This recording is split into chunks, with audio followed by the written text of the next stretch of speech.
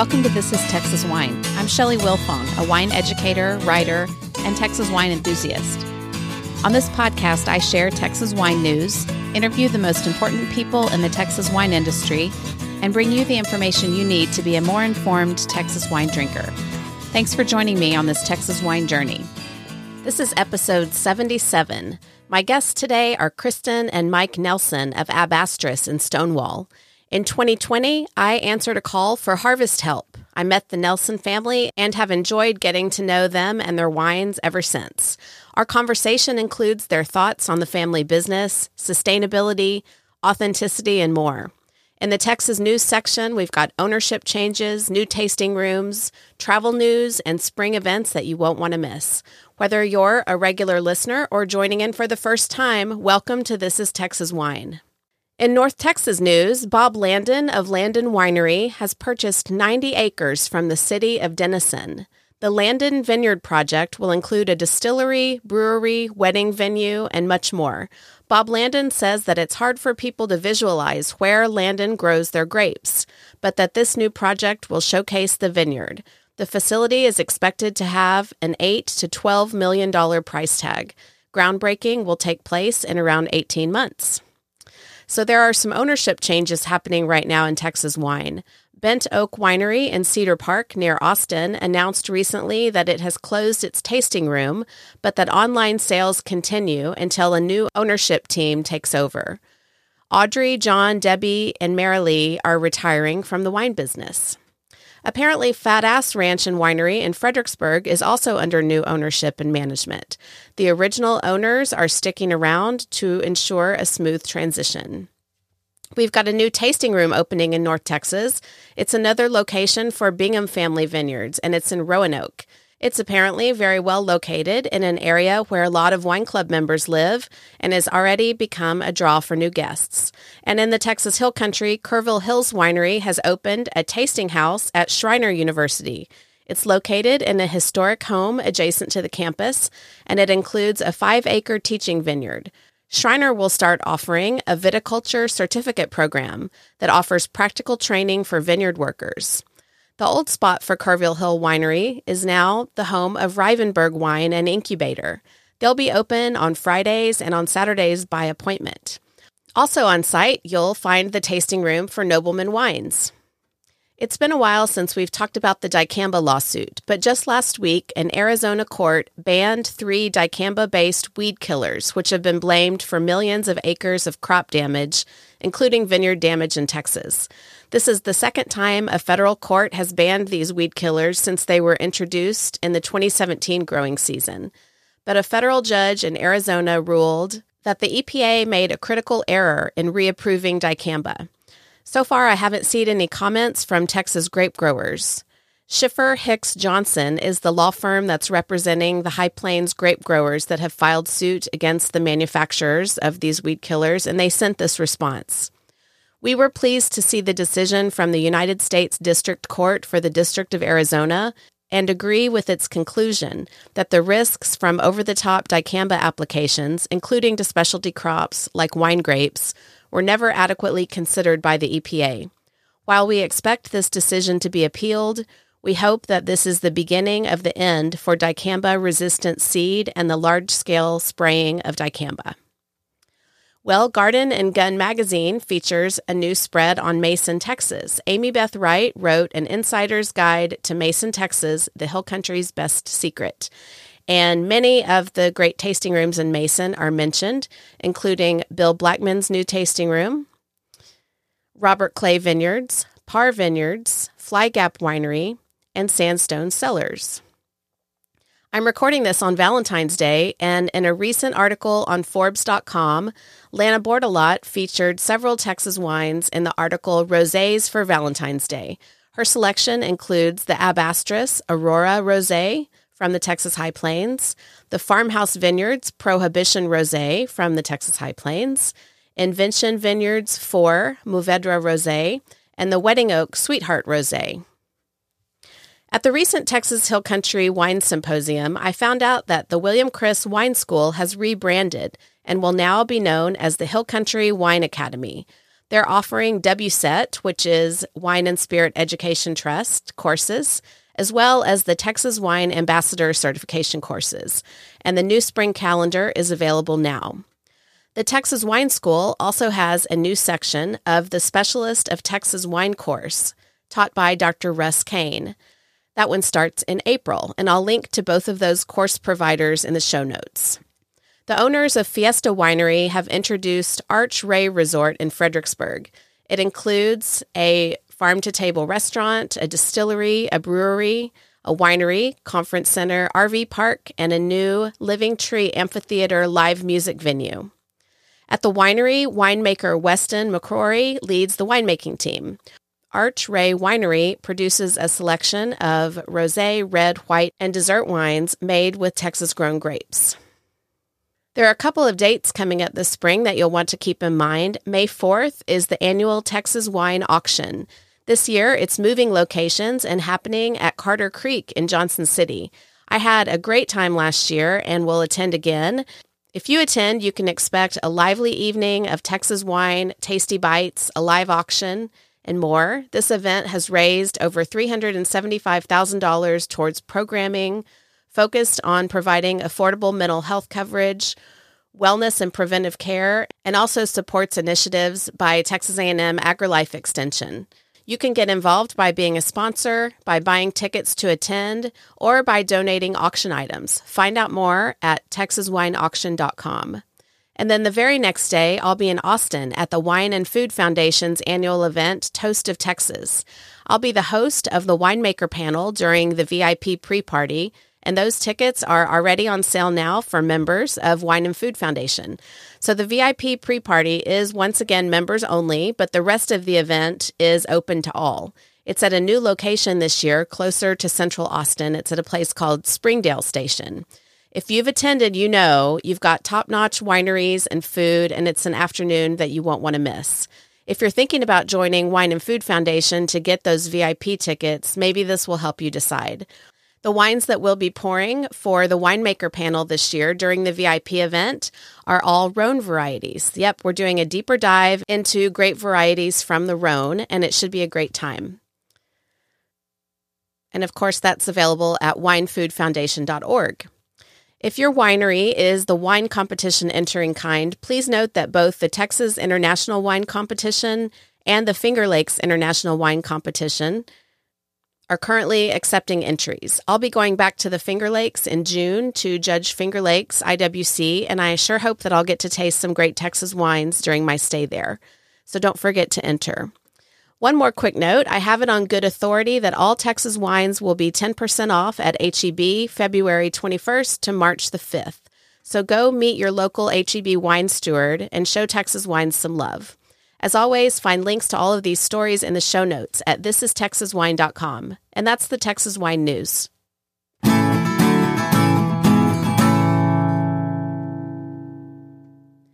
And now for our interview. Mike and Kristen Nelson are co-founders of Astris Winery, along with Kristen's parents, Tony and Aaron Smith. Mike is the winemaker and Kristen is the general manager. This Stonewall winery has made a big splash in just a few years, and I recently sat down with Kristen and Mike to hear their story. Tell me about how you got interested in wine. So for me, it started at a young age. My dad was in the airline industry. He used to work for American Airlines in their marketing department, and then he helped start American Eagle, their regional jet carrier. So he was tasked with opening different locations and hubs for them on the West Coast, and one of those was San Luis Obispo, California. He fell in love with it. It reminded them of Spain. So we started vacationing out there pretty frequently. They fell in love with the wine out there. A lot of people will tell you, or you'll hear anecdotally, that, the central coast of California or different parts of California were very much like Texas is now in the late 80s, early 90s, whatever. And I was there. I saw that, and it's not untrue.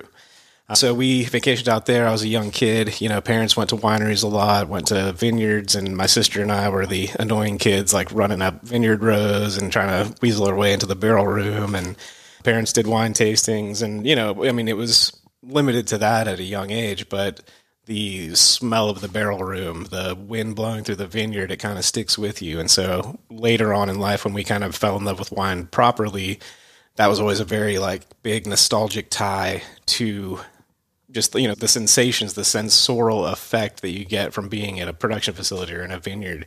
It just brought me back to those memories I had as a kid, running up and down the Central Coast with my family. So fast forward, we vacationed out there a lot. My parents had a condo out there for a while. And then when I was a senior in college, they ended up moving out there. So while I was in law school and Kristen started her teaching career, my parents lived in Arroyo Grande, California, which is just outside San Luis Obispo. And me being in school, her being a teacher, she had all sorts of time. We had, I had spring break, fall break, Thanksgiving, Christmas, long stretches in the summer. So we would go out there all the time, go wine tasting, and just kind of fell in love with it. This was, we were both like 21, 22. So this was like 2008, 9, 10-ish. And then kind of to segue that to Kristen's family, they started coming out with us to California to kind of see what all the fuss was about, and then realized, Texas has a wine scene too, like, let's go there. And so they lived in San Antonio at the time. We would come and visit them and go and visit some of the tasting rooms on the 290 corridor. There weren't that many of them back then, but they existed, and we just started, making that a regular trip to check in on what Texas was doing in the wine scene. Do you remember any notable wineries or wines that you visited in those early days of your Texas exploration? I know the first one that we went to ever was Woodrow's. Okay. So I tried probably Chris Brundrett's first wines, there unknowingly. Becker, Texas Hills. I'm trying to remember where else we went. It was a weird time in Texas. Like, that was still very early in the history of Texas wine, in my opinion. And so, you go to 4 or 5 tasting rooms those weekends, and, we're pretty good wine consumers. We know that when you go to a tasting, you're wanting to taste the wine to buy wine, but, you'd only come home with 3 or 4 bottles after going to 5 or 6 tasting rooms in a weekend. But as years went by, that ratcheted up significantly. You started seeing people growing Sangiovese and Tempranillo, and then Tannat was like my aha moment in Texas wine. Yeah, it got more and more exciting, and as you could see the trajectory that the wine industry had, that was when the conversation started with our family. It was like, it would be really cool to be a part of this, like, what does that look like? Is that possible? Could we do it? Would you do it? And here we are. Here you are. Well, I see why you fell in love with that part of the Central Coast. Kristen gave me a bunch of tips when we went out there last year for the first time, and it is beautiful. That's awesome. It's a special place. Well, I'm glad that you've landed here in Texas. Tell me a little bit about what Astris looks like now. You guys are out in Stonewall. Tell me a little bit about your property and what you've got going on out there. So the property is 106 acres total. We have 46 of those acres high fenced. We grow 12 acres of estate vines. That's divided up between 4 acres of Tannat, 2 acres of Chizau, or Zausa, which is a Portuguese varietal, 2 acres of Claret Blanche, 2 acres of Petit Syrah, and 2 acres of Montepulciano. We have a production facility with almost 10,000 gallons of tank space. Pretty significant barrel room. Our annual case production is somewhere, it ebbs and flows, but about 6,500 cases a year. Usually 2,500 white and like 4,000 cases of red wine. We're very much family run, like the 4 of us, Kristen and I and her parents, do the bulk of just the day-to-day stuff. We have one truly full-time employee, Elizabeth Connick, who's my assistant winemaker. And then we have part-time tasting room staff that kind of, rotates around depending on needs and hours and vacations and stuff like that. But yeah, it's not a big operation. In theory, I guess we could use some help, but we're happy to do it on our own as long as we can to just, be present, enjoy it, and make sure everything gets done right. I know family businesses can be overwhelming and just a ton of work, especially at certain times of the year. And I think the last time I drove out to Astris to buy some wine, Kristen, you were there and you were like, I'm not supposed to be here. I'm in my workout clothes and I'm just finished carpool, but I had to print something out for the wine club. And yes, you've got 2 little girls at home, so I know it's a lot. It is. Ironically enough, I'm going out later today to do the same printing I was doing last time you were there. That's a wonderful thing about family business is the flexibility and the fact, my parents live on property. They're willing to kind of step in and help. And, they do so much. I can't emphasize that enough. And then also balancing with family. So it can be tricky, but it's been a good ride. Mike, in his former life, was an attorney that worked nonstop. We never saw him. And so I think something that I feel like we've gotten right is that it's all about quality of life. And that's what, being in this family business has provided us for sure. That's great. And I know that I see you on social media a lot, and people are looking especially for family-friendly wineries. And you're saying, yes, we are family-friendly, and our girls are usually with us if it's a time that there aren't other family obligations going on. Yes, they go out there all the time. Our oldest is kind of not so excited about it right now. She goes out there a lot, and I think it's just kind of like, no, this isn't fun. But our youngest loves it. I can totally see her maybe walking in Dad's footsteps. She loves to smell the wine.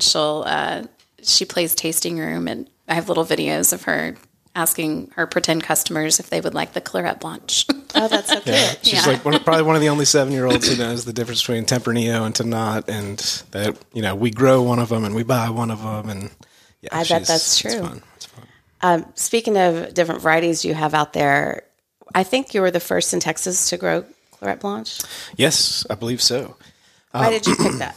So, if I'm being honest, it was almost a happy accident. We intended on planting Picpoul Blanc, and when we were ready to plant, they, had some failures at the nursery. They couldn't fulfill the order.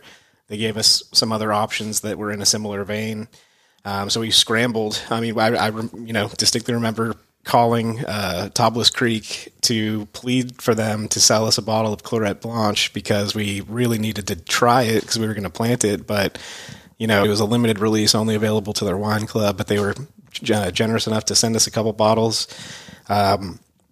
We looked up the profiles, the growing regions, the conditions that it likes, and it seemed like it would grow pretty well in Texas. We planted that in 2018. And I think, I want to say Alan Fetty had some at the old West Cave, and they might have planted it the year before or that same year, but it wasn't like a large planting, and I think they used it as a blender for their Vermentino. I believe they've planted some at Farmhouse now, and then there's a place in Dublin, actually, that has some. But as far as I know, we're the only winery to have commercially produced it, and we're the only vineyard that has, grown a commercial level crop of it in Texas. And you've made it in sparkling and still, right? We have, yes. So we did a pet nat in 2020, loved it. I think our plan is to do a 2024 Method Champenois. We're going to pick 3 or 4 rows super early, get that TA up, get the pH down, and it'll be Method Champenois. It won't be with all the fancy equipment. We'll kind of have to figure that part out, but a small run of that should be doable. So that's the goal. Nice. I want to talk a little bit about Texas Wine Growers. Okay. Which is an organization that's just been around a few years, I guess, that represents Texas wineries and growers that commit to being 100% Texas wine. Mm-hmm. Why did you choose to join that? And what do you think are the benefits of being aligned with that way of thinking? Well, I would say that when we started in the industry, we wanted to be a part of a statewide trade organization. So we joined a different statewide trade organization that we thought kind of would represent Texas wine producers, and found that, the majority of their membership was, we were not doing the same thing. We were not in the same boat. They were either buying bulk wine from out of state, shiners from out of state. They were tacitly in the Texas wine industry, but our business models could not be more different. And so we bailed out of that one. They're still going strong. They always will. They've got their base membership. And like I said, it may not align fully with what we want. But then Chris Brundred approached us, after they had started Texas Wine Growers, and we had a conversation about kind of what their goals were. And what our goals were, and they completely lined up. Authenticity matters to them, and it matters a lot to us. Taking care of growers and making sure that quality fruit is available is important to them, and that's very important to us. Making sure from a legislative perspective that we have protections or, people to lobby for us, and for us specifically, not for other people kind of in the industry who sort of do what we do, So it was important, if we're going to spend the money to be a part of an organization like that, to actually have it line up with our values and goals and aspirations. And Texas Wine Growers for sure does that. Kristen, I know there are a number of myths that seem to be running wild on social media. I love it when I see that you have piped in with a comment about setting people straight on a couple topics. And one of them is just the importance of family farms and family farmers.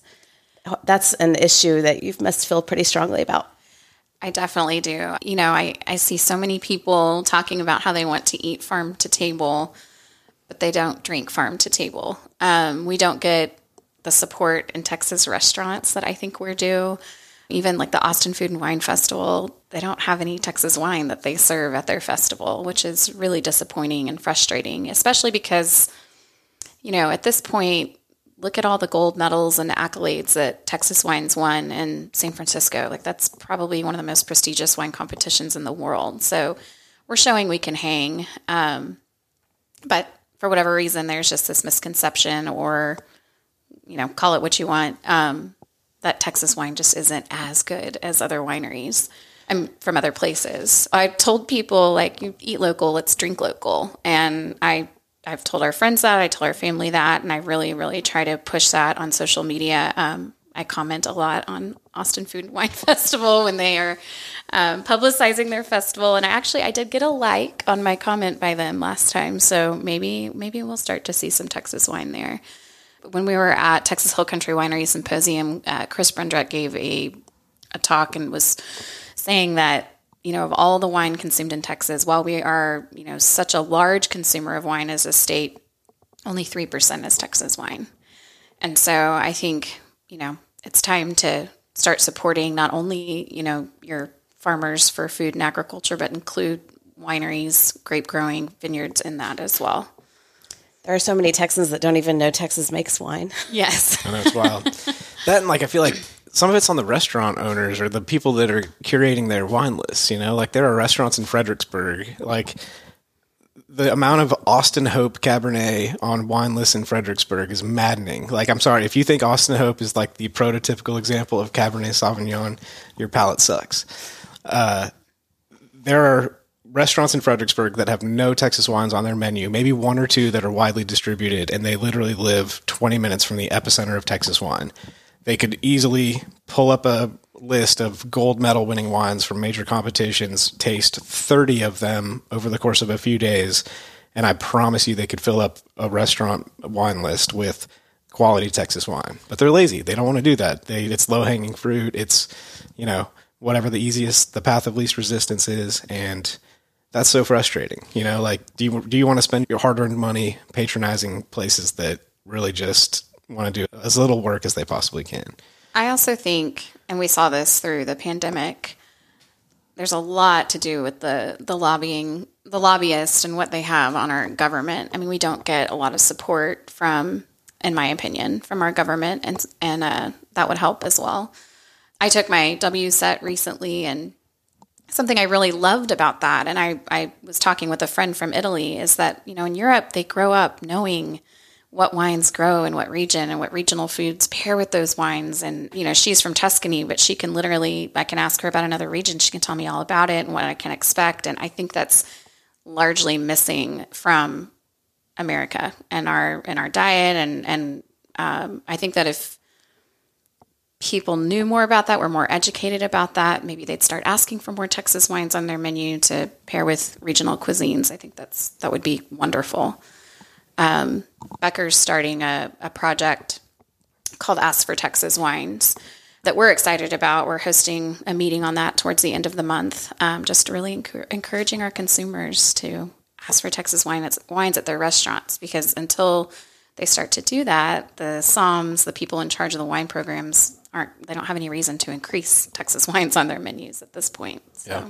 Ask and be specific, you need to have this wine. I've had this wine and it's good. Contact that winery, buy it from them. Yeah, I like that. Saying just buy Texas wine, like every restaurant usually works with a distributor. They probably have 3 or 4 Texas wines on that list, and it's not necessarily going to be enough to just pick 1 or 2 of those to have some Texas wine. Like, be specific, be an advocate. Like, that's really what our industry needs. You've had some success in restaurants lately. Mm-hmm. We have. You want to tell me about that?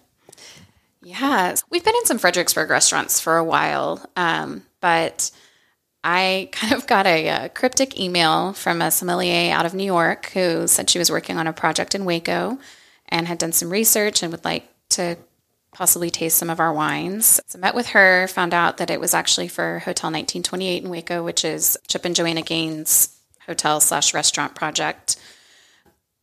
And she was really awesome. I don't know that the Gaines are necessarily huge wine drinkers, or if they are, I don't know that they're on the Texas wine scene, but Evie was really insistent. You have a wine scene and you need Texas wines on your menu. And so she narrowed down from a list of 14 wineries and chose us to be on there. The Dallas market is pretty hard to break into for Texas wine. And so we have our Picpoul Blanc at Mr. Charles. And then actually, this was a really cool opportunity. Some of the Becker staff, I guess, Dr. Becker knows Chef Dean Fearing of Fearing's up in Dallas. And he sent his somm down to taste some Texas wine, and Becker recommended us, and he fell in love with our Tannat. And since then, Chef Fearing has bought Tannat for his personal stash, and that's been... It's been like everything I just said about, Texas restaurants not doing their due diligence. Like Fearing's is the example of what you should do. He heard specific producers, he sent his somm tasted the wine, picked the ones that he liked, and now they have a little Texas wine section. And it's good. It's good cool. Wine, Well, and you guys are the poster children for Texas wine in Dallas, because in D Magazine a few years ago, your kids were on the cover. Well, you and one of the girls anyway, right? That was really crazy. A journalist came down and they sent back a photographer, and I took the girls after school. It was August.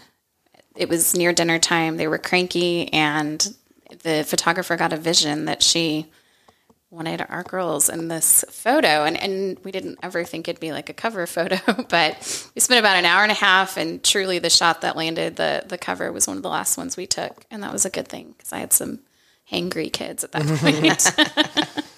Okay, so you guys opened let's see, what year did you plant your vineyard and what year did you open your tasting room? 2018. Okay. Well, it seems to me, as the casual observer, that Astris is off to a really fast start. You guys have won a lot of awards, and in fact, this website, Top Texas Wines, that puts together all the medal winners from wine competitions around the U.S., you're, I think, number 4 from 2022 in number of gold medals and higher. To what do you attribute that success? Well, a lot of hard work, a lot of work, and a lot of good people that help along the way. John Rivenberg, we contacted him in 2015. It was kind of one of those stars aligning moments. Fell in love with Tannat at Bending Branch. I think we joined their wine club, or Tony and Aaron joined their wine club. So we were getting, emails and updates from them, and we saw John Rivenberg has left Bending Branch. He plans on starting a consulting business. And I talked to Tony, and it was like, that was kind of the main thing missing. All of our conversations about, could we start a winery in Texas? What would that look like? How would we do it? The main question was like, well, neither of us know what the hell we're doing. So that, it could go very wrong. Having met John, having talked to him, having fallen in love with his Tannat, the fact that he started consulting was like, okay, let's kick the tires and see if that is a relationship that we could develop. And from the jump, it was awesome. And he taught me just about everything I know. Like comprehensively from a vineyard perspective, production perspective, logistics perspective. There's a lot, the idea that a winemaker sits around and tastes wine all day is wildly inaccurate. There's a lot of stuff that goes on, a lot of decisions that you have to make, a lot of planning that's required. And he he taught me everything along the way. So that was very important. Acquiring quality fruit is important, identifying specific vineyards that you want fruit from, being persistent but not annoying, following up, cultivating those relationships, paying your bills on time. That has been very helpful. We have really good relationships with some premier growers that, there's the old adage, you can make really good wine out of really good fruit, but, there's a ceiling if the fruit's not that good. So being able to buy fruit from Neil Newsom or Andy Timmons, it makes a difference, especially when you're first starting out.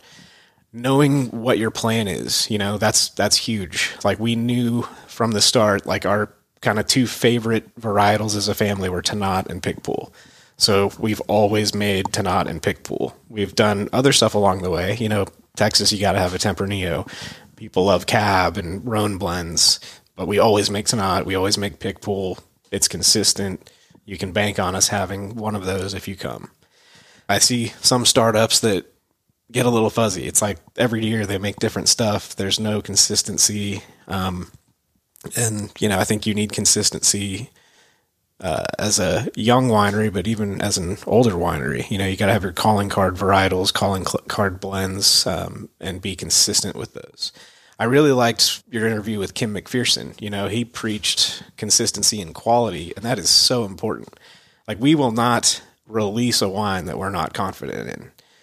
If we taste it, if something went sideways along the way, if it is flawed, like it's getting blended away, dumped down the drain, distilled into brandy, something, it's not just going to be bottled and, quickly sold off. Like that's not how we operate. And I think that that's hugely important in Texas wine. Like there are a lot of singular wines that I've tried that have been very good, but if they are surrounded by low quality or subpar wines on a tasting menu, they lose a lot of that shine.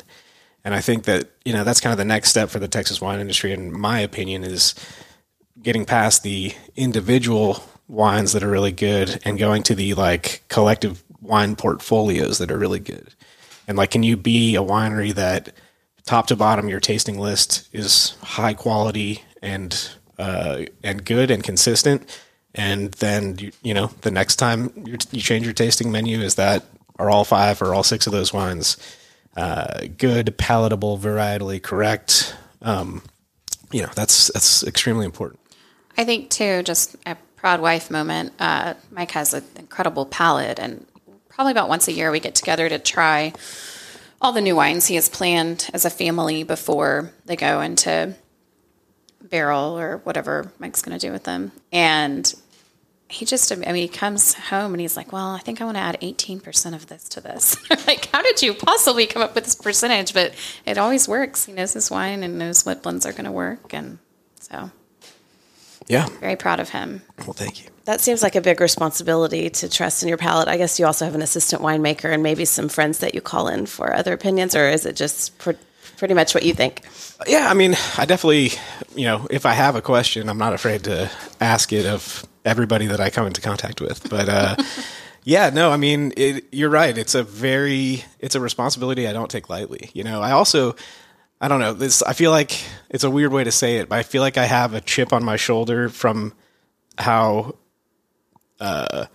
blessed I am, if that makes sense. Like I did not work my way up the ranks. I didn't start as a cellar assistant and work my way up and finally get a dream job as a winemaker.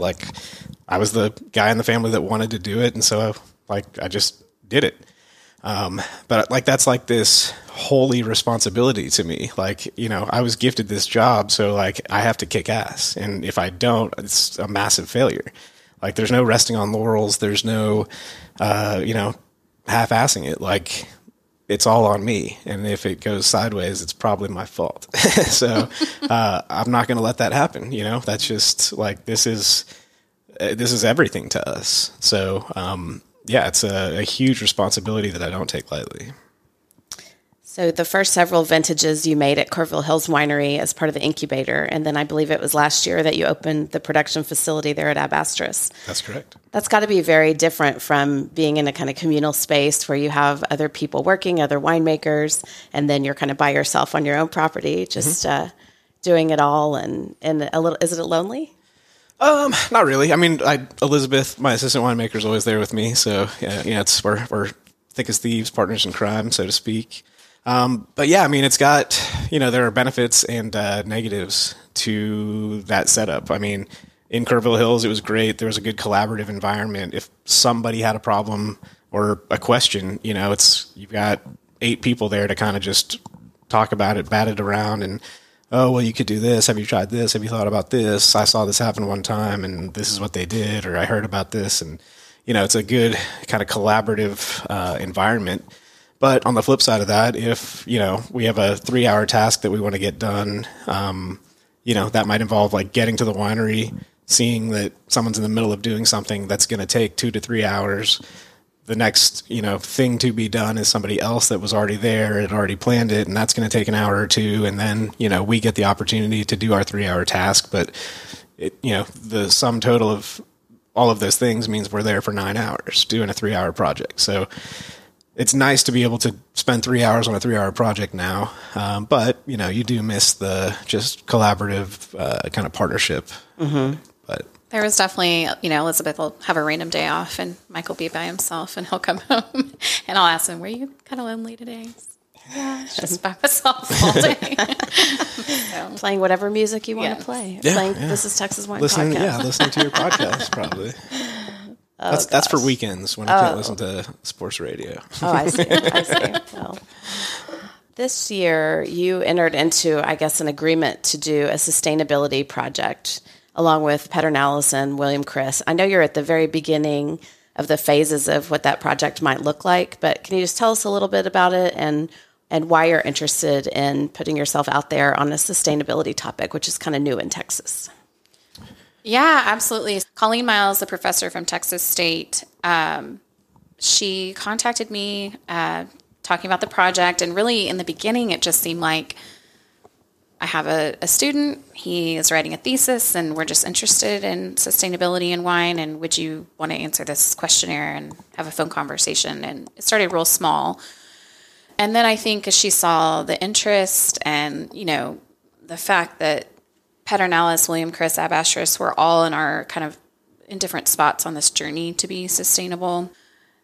We got together and realized this is really, really important to the Texas wine scene. And so had a long meeting and decided we needed to take a few next steps, kind of going over different surveys to figure out where we are, and not just sustainability in the vineyard, but economic sustainability, social sustainability, all different facets. And so she's collecting all the data from that, and we're going to see what we have in common. I feel like at Astris, since we just got our production facility, we're just kind of starting out, even thinking, what could be sustainable, but we're excited to see where this could go. She has a lot of students interested in the project, it seems like. And we're hoping, if the three of us as wineries kind of stand up and say, okay, we're gonna try this out, we're gonna see what works. We very clearly realize that we have some limitations living in Texas with our weather on certain parts of that. But if the three of us stand up and we commit to it, hopefully,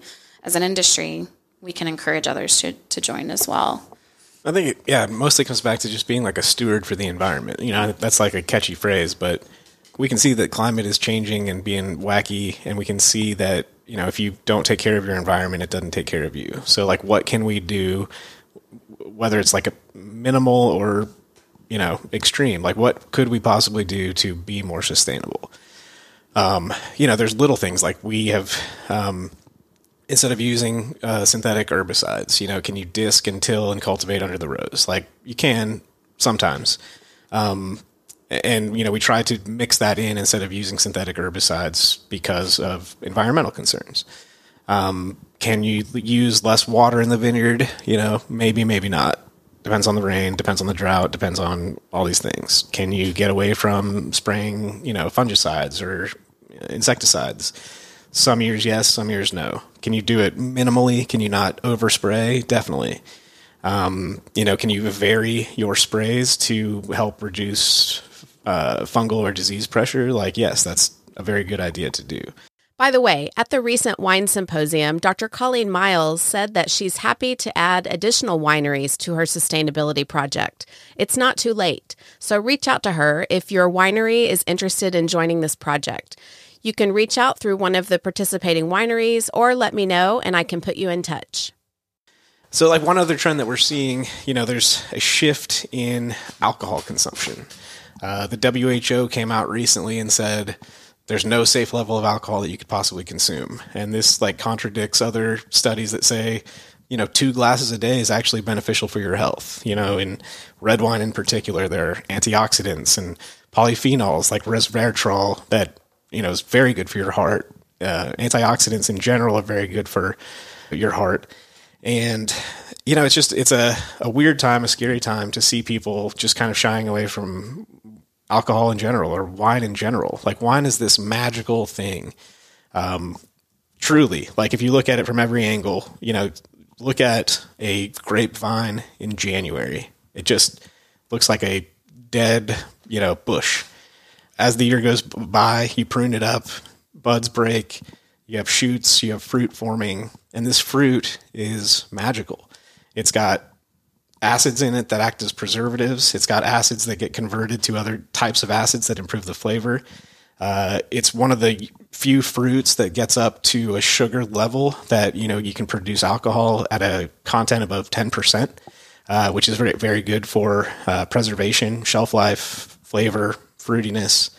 It has built-in sulfides to help preserve it too. And it reacts well on a chemical basis with things like sulfur dioxide to preserve it.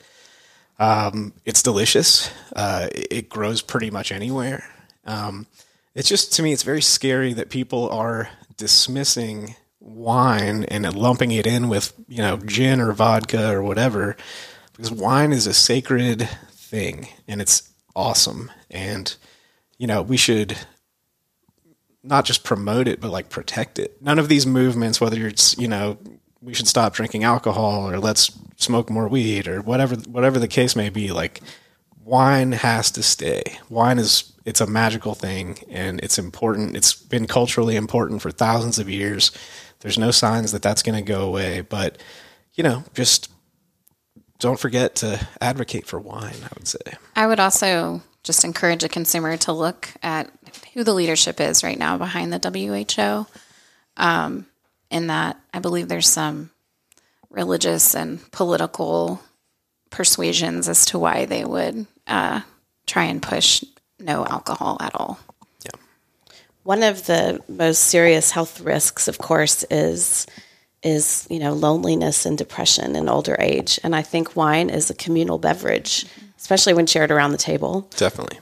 And that's something that we do need to promote and protect. Yep.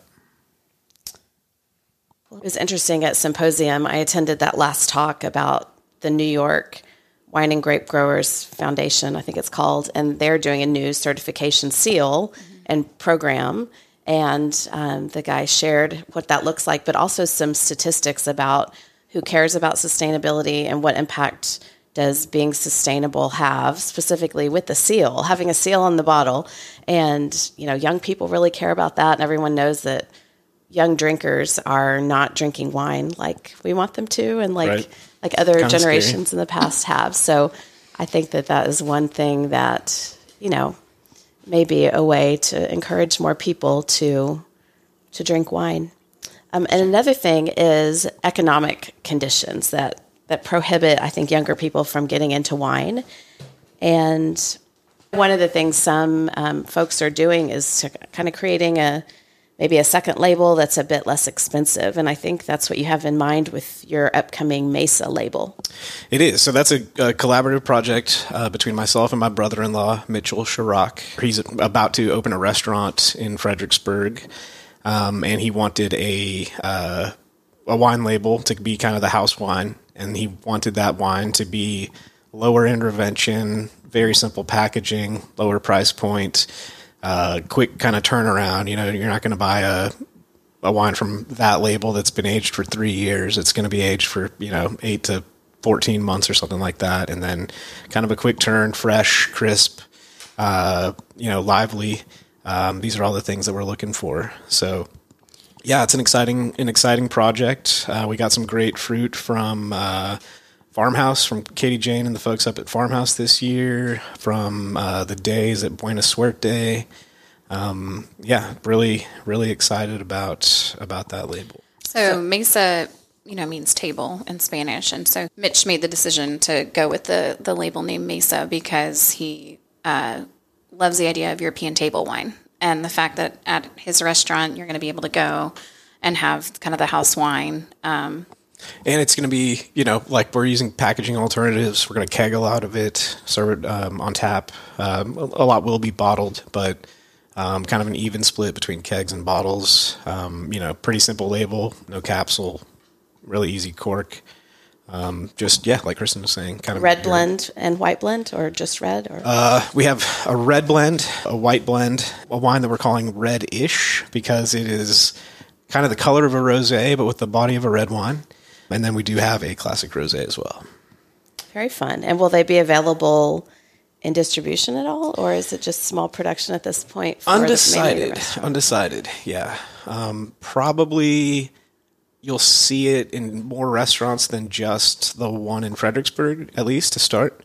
Whether or not it will be in like wine shops or, have an online outlet for it is still undecided. Okay.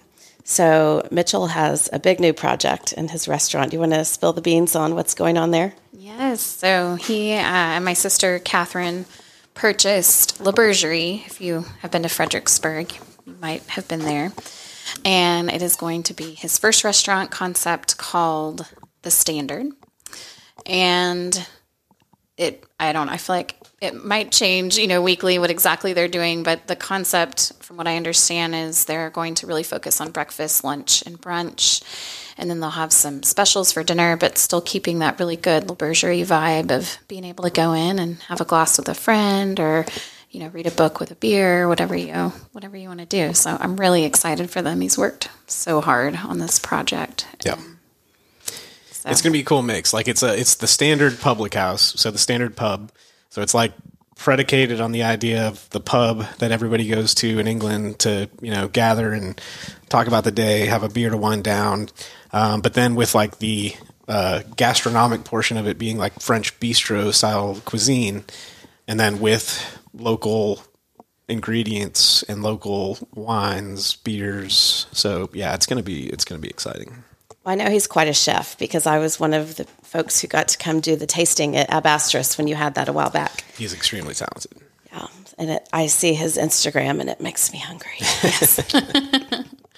One of the exciting milestones that you had, I guess, last year is that you released quite a few estate wines, and I know you've got more planned. Tell me about what that has looked like and what those estate wines mean to you.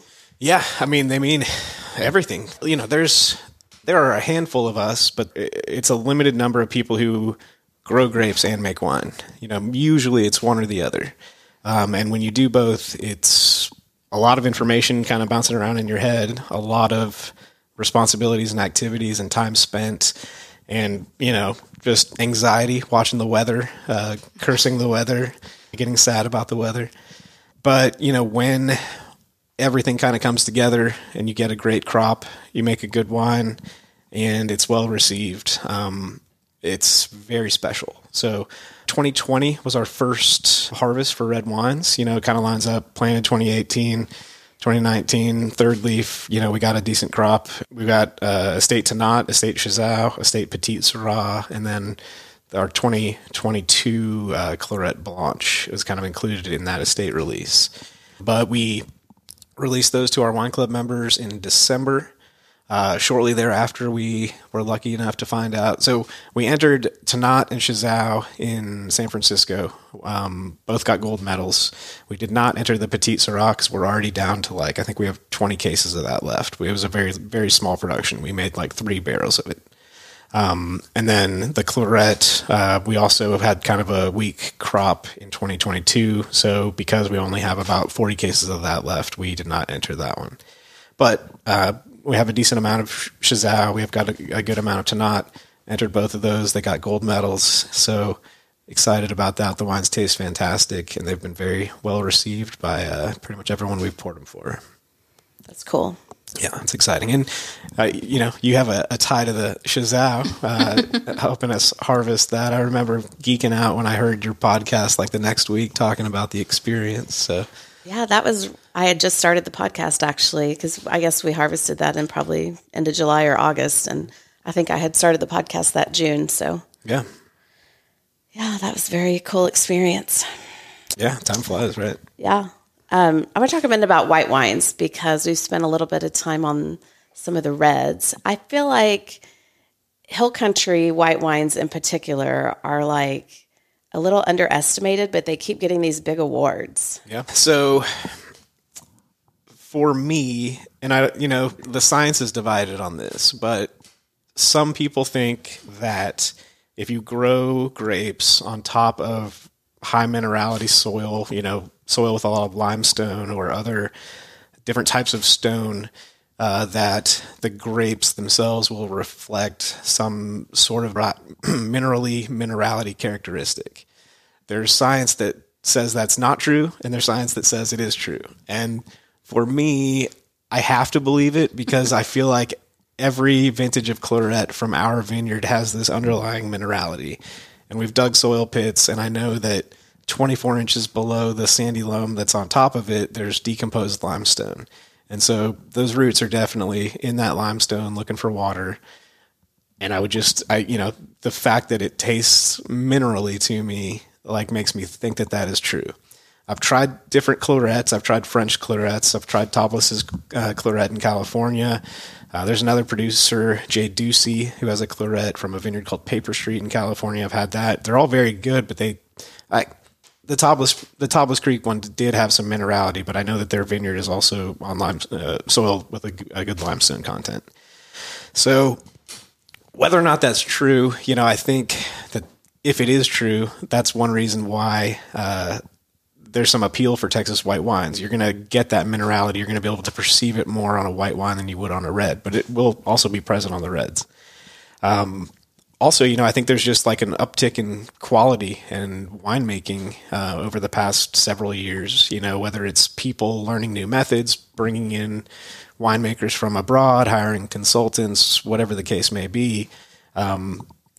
People are just doing a better job. Like white wines are interesting because it's like all the work is on the front end. Once it's fermenting and it's white wine, like there's not a lot of intervention at that point. You're not doing pump overs or punch downs or whatever. I guess another thing now that I'm talking about it out loud is, when you're harvesting Hill Country grapes, they get to the press pretty quickly. For High Plains whites that we make, they're getting like a 6 to 8 hour cold soak as they come down, depending on what time they arrive. Ideally you press them right then, but what if it's midnight? You probably wait until the next morning to press them. So they get some skin contact. They might, leach some color out of the skins. They might taste a little different than if you could whole cluster press them 45 minutes after they were picked. So, it's an interesting thing because Texas is very unique in that regard, right? Like there's not another wine region in the world where the majority of your fruit comes from 6 to 8 hours away from your most highly trafficked wine area. It's just kind of how it shook out, but, I think that has probably a lot to do with it. We'll keep making them because they're tasty. Okay, Kristen, as far as dispelling additional myths around wine, I know that at some points in time, you may see people on social media comment, oh, they have terrible wine. All their wines are X, Y, or Z, whatever it is that person feels is unacceptable. But you like to use a broader description of what wine can be in what circumstance. So do you know what I'm getting at? Absolutely, yeah. Something that just as we've been in this industry and I'll get on to, Facebook wine group and someone's labeling someone's wine as bad or terrible, or I've seen all sorts of kind of sad, negative things on there. I think Mike has done a great job kind of talking with me about, wine is, unless it has a flaw, it has a lot of VA or something, like it really shouldn't be labeled as good or bad. It's interpretive. It's the idea that, if we all liked the same wine, that would be really, really boring. So there's something for everyone. So I try to encourage just this idea that wine is not for me versus a negative label on it. Especially in regards to Texas wine, because we really need our consumers to be supportive of all of us. And we often say in our tasting room, a rising tide lifts all ships. And so you'll see in the industry, we support each other. We go to each other's tasting rooms. We buy wine from each other. And really, truly, I mean this, we're all friends. We're all, it's very rare when you hear of a winery where people are kind of standoffish about it. And so I just encourage the public to do the same. Maybe instead of ranting about whatever at a winery, just kind of label it as not for me and move on.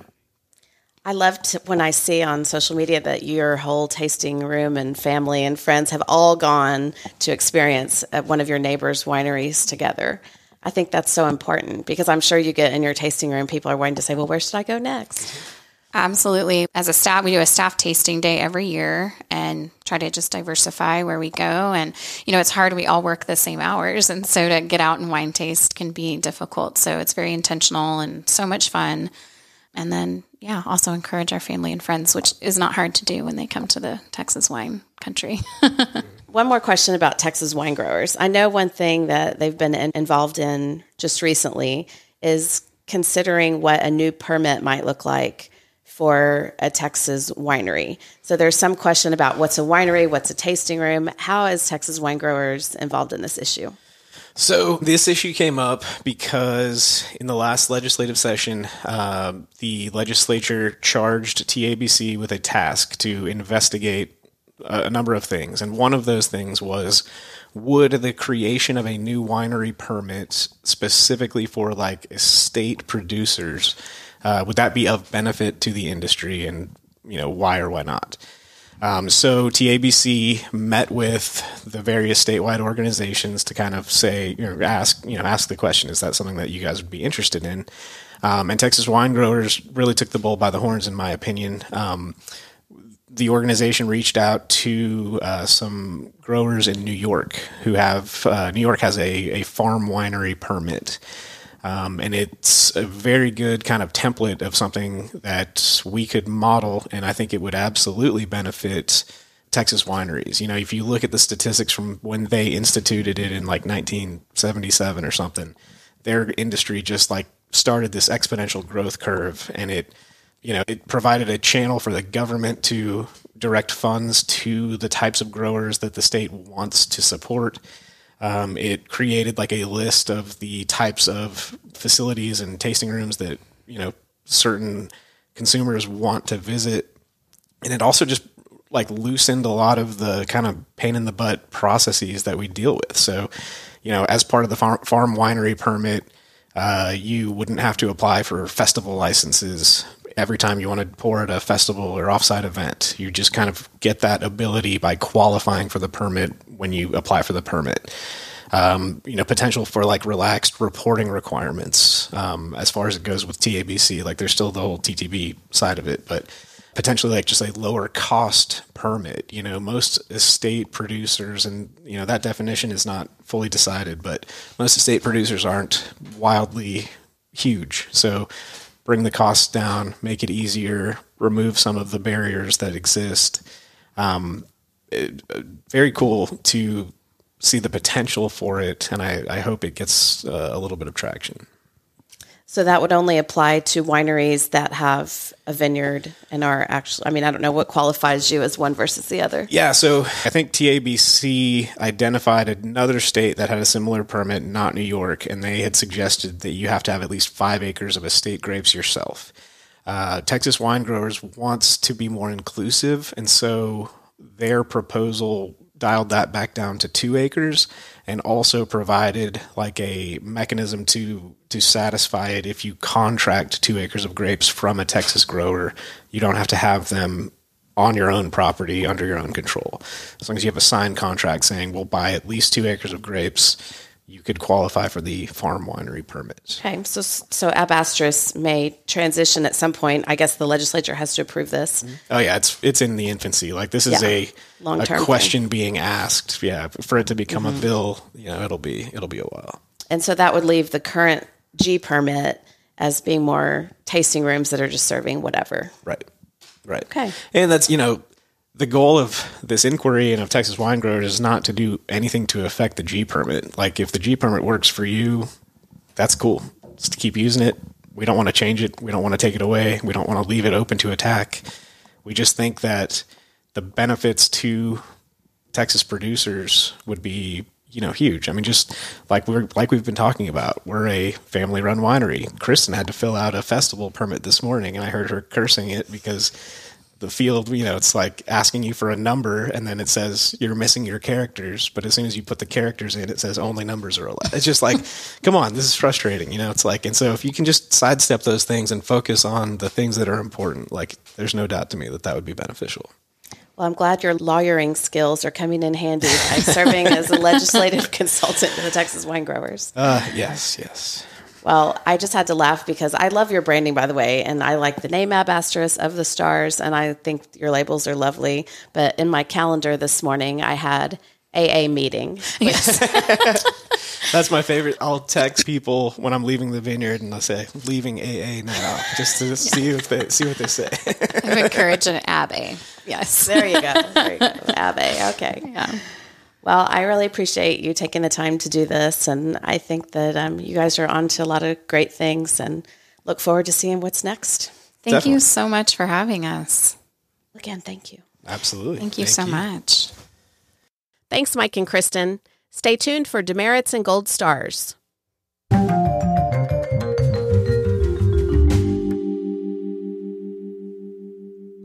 Although the podcast is free to listen to, it's definitely not free to produce. One way to think about a podcast is like a newspaper or a magazine subscription. If you've gotten an hour's worth of enjoyment or education from listening, consider making a one-time or an ongoing donation to help cover the cost of production. You can do that at thisistexaswine.com. Only a fraction of listeners contribute, but it's much appreciated and helps me get motivated to continue putting out episode after episode. I also love it when listeners tag at Texas Wine Pod in your stories and posts, and when you tell your friends about the podcast. You can also leave a review on Apple Podcasts and on Spotify and leave a few remarks. A listener named Richard recently wrote, Shelley's podcasts are so informative. Some of her recent podcasts provided very helpful information about the various wineries near Johnson City, Texas. We recently stayed in the area, visited several wineries, and had one of our best visits to the Hill Country. Thank you, Shelley, for your tremendous commitment to Texas wines. And finally, don't forget to sign up on my website for my occasional newsletter. That's where I'll communicate with you on my recent wine events and fun finds in wine and travel. That's thisistexaswine.com. Now it's time for a gold star. I've just returned from a great visit to Horseshoe Bay, where I attended the Texas Hill Country Wine Symposium. It was great to see so many friends, and thanks everybody who played along with the Texas Wine Pod bingo game. And I apologize to the people who heard me sing karaoke. During the reception on Tuesday night, 3 awards were given. Dr. Richard Becker, founder of Becker Vineyards, received the Tall Texan Lifetime Achievement Award. That was presented for his outstanding contributions to the Texas Hill Country wine industry and Texas wine. The Gilstrap Innovator Award was presented to Susan Aller and the late Ed Aller by Kathy Gilstrap of Texas Hills Vineyard. That award is given to someone who has made an impact and long-lasting change to the industry. And finally, the Texas Wine Industry Person of the Year was awarded to Kate LaFleur, Texas Hill Country Winery's Communications Coordinator. That award is given to someone who has exemplified the spirit of Texas wine with outstanding leadership and vision in promoting the region. So congratulations to all the winners. And that's it for this episode. I'll be back in 2 weeks with an interview with Katie Jane Seaton of Farmhouse Vineyards. Until then, get in touch. You can send your feedback, questions, or ideas for future episodes to texaswinepod@gmail.com. Finally, thanks to Texas Wine Lover website for promotional assistance. Check out txwinelover.com and download the app to help you plan your next visit to a Texas winery. Thanks for listening, and cheers, y'all.